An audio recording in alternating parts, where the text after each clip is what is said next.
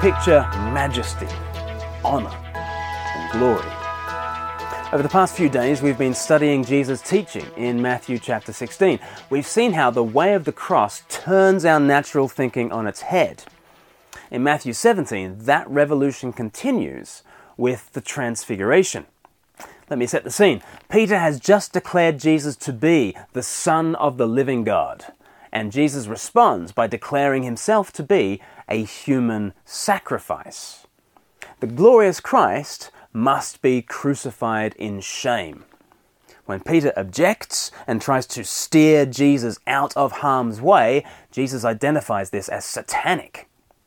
Peter's love of comfort and reputation is simply the things of men. The things of God entail a bloody death at the hands of wicked men. This is some of the most shocking teaching ever delivered, and Jesus gives his disciples a week to mull it all over. Then he takes Peter, as well as James and John, up a mountain. According to Matthew chapter 16, verse 28, this will be an experience of the Son of Man coming in his kingdom. I wonder what those disciples expected to see. What would you expect to see if you thought you were about to witness the Son of Man coming in his kingdom?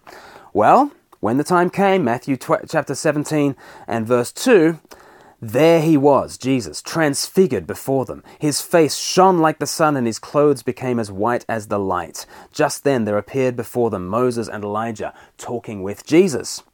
Peter said to Jesus, "Lord, it is good for us to be here. If you wish, I will put up 3 shelters, one for you, one for Moses, and one for Elijah."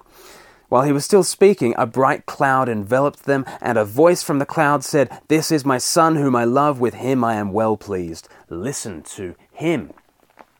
It is a strange experience. How should we understand it? Well, years later, Peter described the experience like this in 2 Peter chapter 1.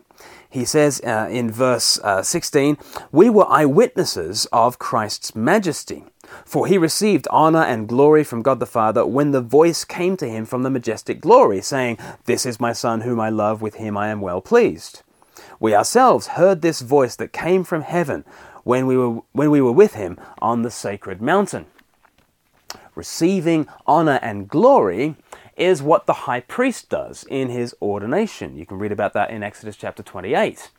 Also, the language of "you are my son" is very much like an ordination. See Hebrews chapter 5, verses 5 and following, if you want to follow that up. So we seem to be dealing on the Mountain of Transfiguration with an ordination ceremony. Jesus is being declared high priest, the divine mediator between heaven and earth.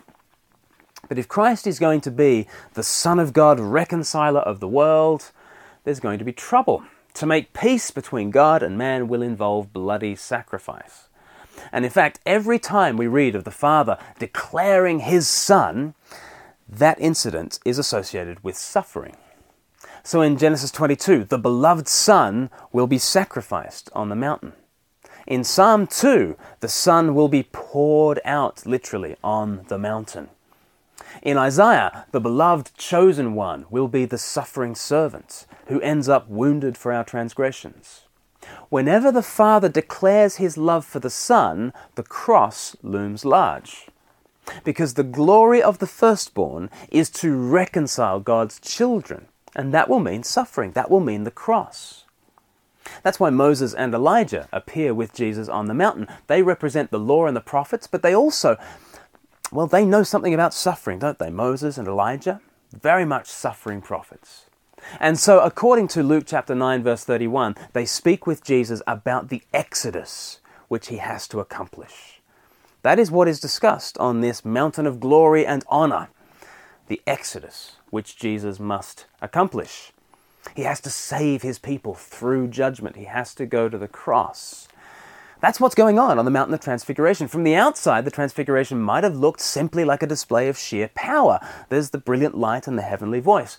But you listen into that voice, and it's publishing Christ's death sentence. "Behold my Son, the sacrifice." Over here, Moses and Elijah, and they are discussing Christ's brutal death. Look at the high priest, and it's his blood that will bring peace with God. There is a brilliance.